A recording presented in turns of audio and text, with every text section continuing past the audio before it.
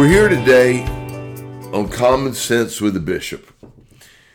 And in the midst of global hysteria and panic and turmoil, I want to give you a voice today that can bring some perspective to this whole pandemic. And maybe just share with you a little lesson that I learned in sports as an athlete at Georgia Tech, and that was no pain, no gain. Everything that happened great to me academically or athletically at Georgia Tech was always due to the suffering that I went through.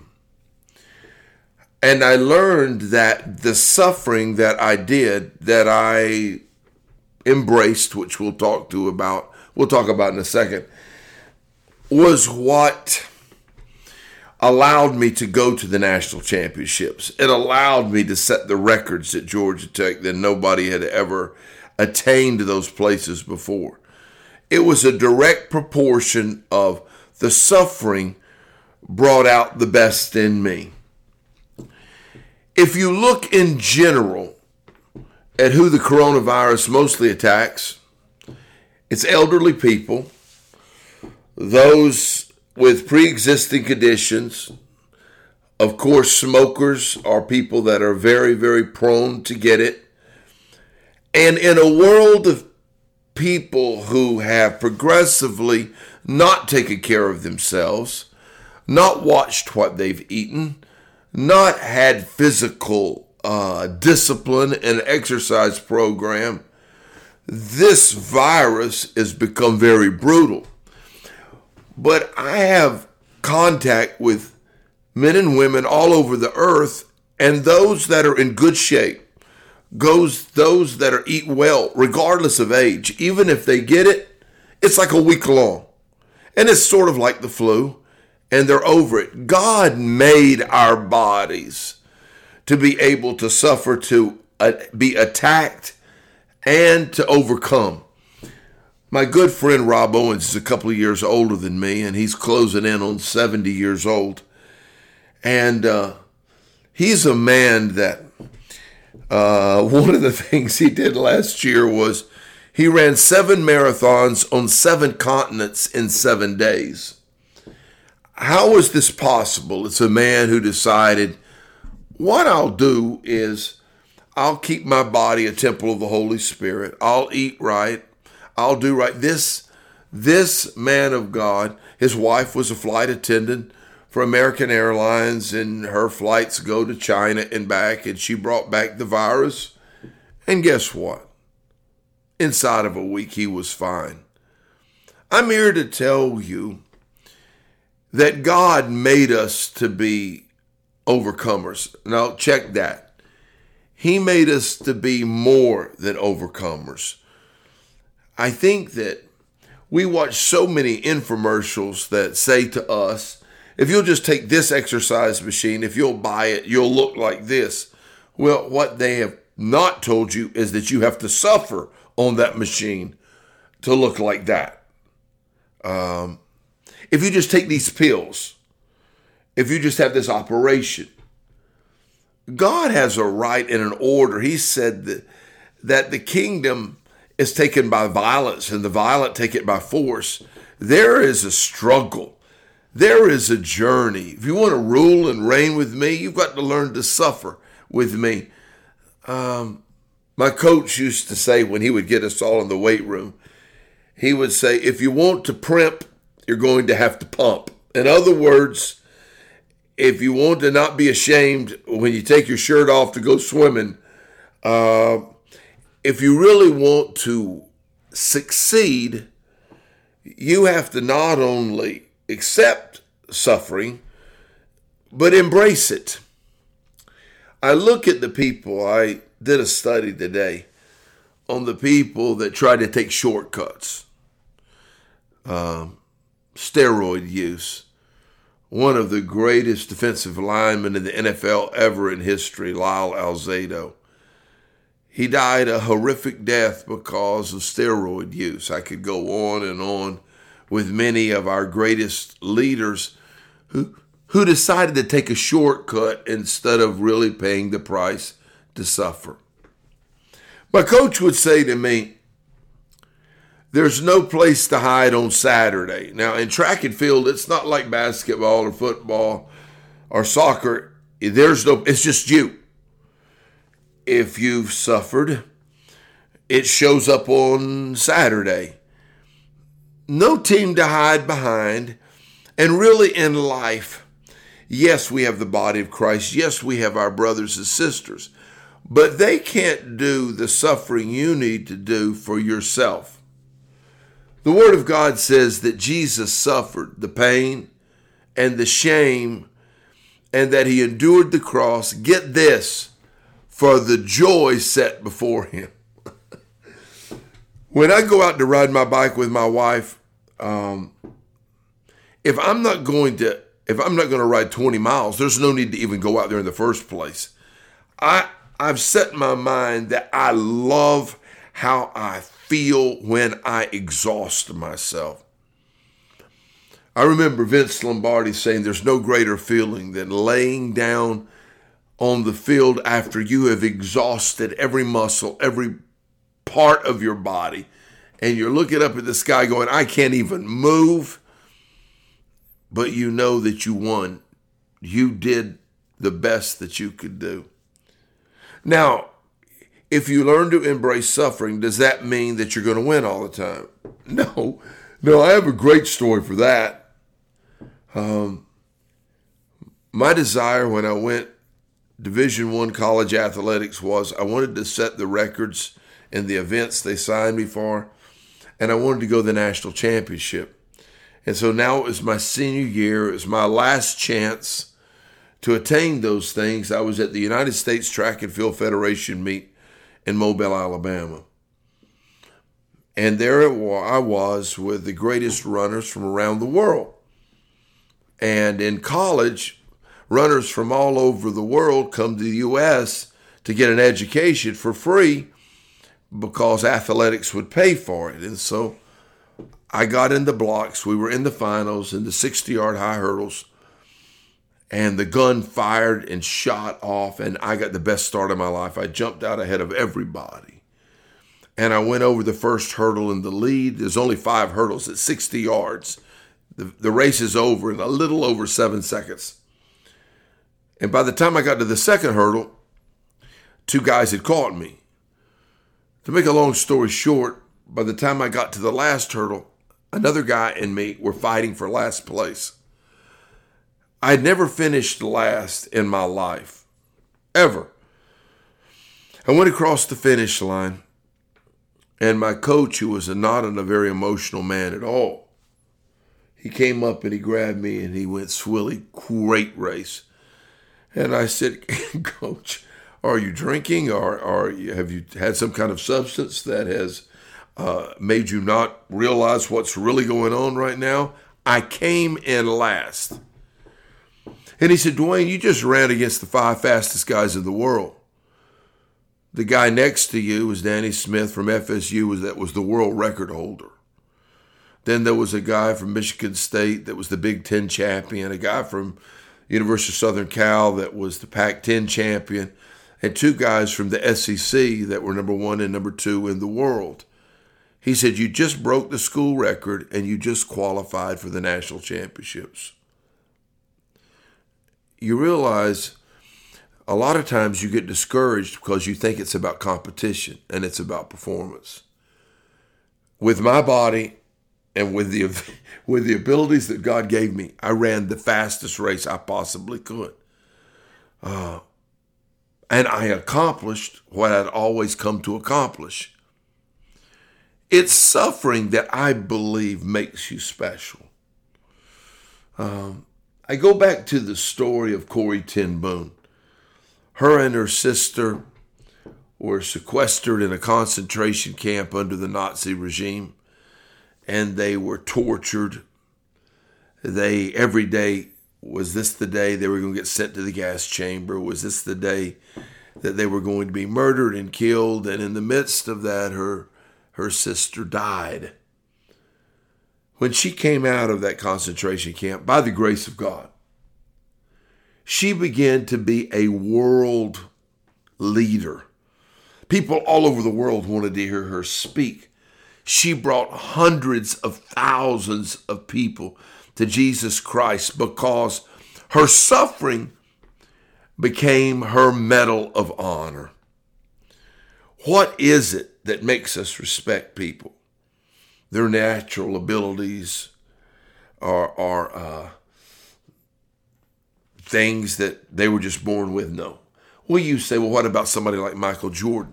People that say that watched Michael Jordan, they said they would rather, his teammates said the games were easier than the practices. He wanted to win so bad, to do his best so bad. Every game, every practice was the NBA Finals. If you want people's respect, be willing to pay the price whether they're watching or whether they're not watching. A great friend of mine that was principal of the largest private Christian school in the state of Georgia taught me this. He said, you teach more in your unguarded moments than all of your prepared text you'll ever share. Suffering is what makes you strong, makes your character strong. It's what makes you consistent. It's what makes you not panic when that moment of truth comes. I grew up in a ministry where my uncle was the Kingdom of God's version of General Patton. There was not a week that went by where there was not a public correction of me, some type of humiliation of me, and thousands of people in our church would watch that. Little did I know until years later, the people would say, we watched you, and we were so impressed with the strength you had to take that correction. Little did I know that what that built in me was an ability to lead what at that time was the largest youth ministry in America. And I never had a problem with any of the young people ever questioning my authority. Can you imagine that? Thousands of young people and no problem with rebellion. Because the suffering that I went through being discipled by a very strong leader had driven the rebellion out of me. Therefore, it wasn't in the people I discipled. Your motivation has to be to build yourself up, not to impress other people, but because you know it's what's right and what you need to be the man or woman God's called you to be. All of this was really stirred up in me by my son-in-law when he told me there were two philosophies that went throughout the Marines as they were training. And son, the first one was what? We used to just always say to embrace the suck. Embrace the suck. And the suck is? It's the suffering. It's the pain. It's the growth process. The growth process, that hurts. You said to me something that's so incredible. Tell me what you said. You could take an 18-year-old guy. Yeah. And? If you take an 18-year-old, you give him all the knowledge. Yes. All the skills. Yeah. All the abilities. Right. The ability to shoot and everything like that of a Marine. Right. He would be worthless to the Marine Corps. Worthless. Because he had not been through suffering. Now, it didn't say endure the suffering. It didn't say tolerate the suffering. It didn't say understand the importance of it. It said embrace. I need. Go ahead. You have to have it. I have to have it. Mandatory thing. It's not enjoyable unless you choose to enjoy it. It will hurt. But the same thing with Jesus. He saw the joy pass the cross. Exactly. And if your end goal, if your cause Yep. is bigger than your obstacles, the obstacles are irrelevant. Oh my God. Say that just one more time. Listen to this today. If you get this one thing, the common sense with the bishop's worth it. Say that again. If your cause and purpose and goals Yeah. are bigger than any obstacle can be, then all the obstacles and problems are completely irrelevant. They're just something to go through. There's something to overcome. Suffering without a cause is just foolish. Doing something stupid and you suffer for it, that's not regal, it's not royal, and it's not going to bring you any legacy. The second thing that was prevalent in your instructors teaching you in the Marines, that second principle was what? To suffer in silence. Why important? Most of the time, people bring attention to their suffering. It's either a victim mentality, and they want people to see how hard it is for them. But the reality is, especially in Marine training or really anywhere in the world, your suffering is not new. It's not a novelty. You're not the first one to go through it. You're not the first one. You're not the last one. And so you bringing attention to yourself, most of the time, especially in the Marines, brought more trouble on yourself. Well, I watched the last 20 years of tennis. Now, before that, you never heard people groan and grunt when they hit the ball. Ah! Sure. Ah! Ah! The greatest women and men tennis players you never heard. It was so focused. All of that suffering, all of that, they bottled up. They focused like laser focused to achieve something. And I think it's hard to concentrate on the game now from all of the grunts and the yells and the complaining to the referees. I buried my dad this past August, and I watched cancer go from his colon to his liver to his lymph nodes, take his life. Josh, you saw him 3 or 4 times during different parts of that. I never heard him suffer. And Mom would not allow him to take the pain medication that the doctor had given him. Yeah. He would just sit there and I go, Dad, how are you doing? Cancer, stage 4. I watched the last 8 months of his life, stage 4 cancer, and I never watched him say anything. There's a mentality, and it's not just Marines. It's as a man thinketh in his heart, so is he. The suffering I've gone through in my little 67 years is what's made me the man I am today. It makes me value things. I know what it's like not to have money. I know what it was like early in our marriage when I was flipping houses and it would be a long time in between paydays and there was no food in the house. I know what that's like. Because I know that.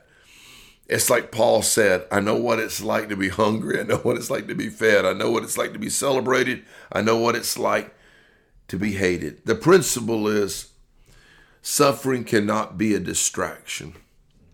Because if you lose your focus, you lose your dream. I'm not going to be distracted by it. It's a given. Yesterday, I had a great bike ride 2 years ago. Yesterday, I woke up and my right knee was hurting. And I went, you know what? That's just part of life. I'll walk it off today. I walk enough today. It warms up enough. It'll be fine. Guess what? It's fine. There's no pain, and I'm going to go ride today.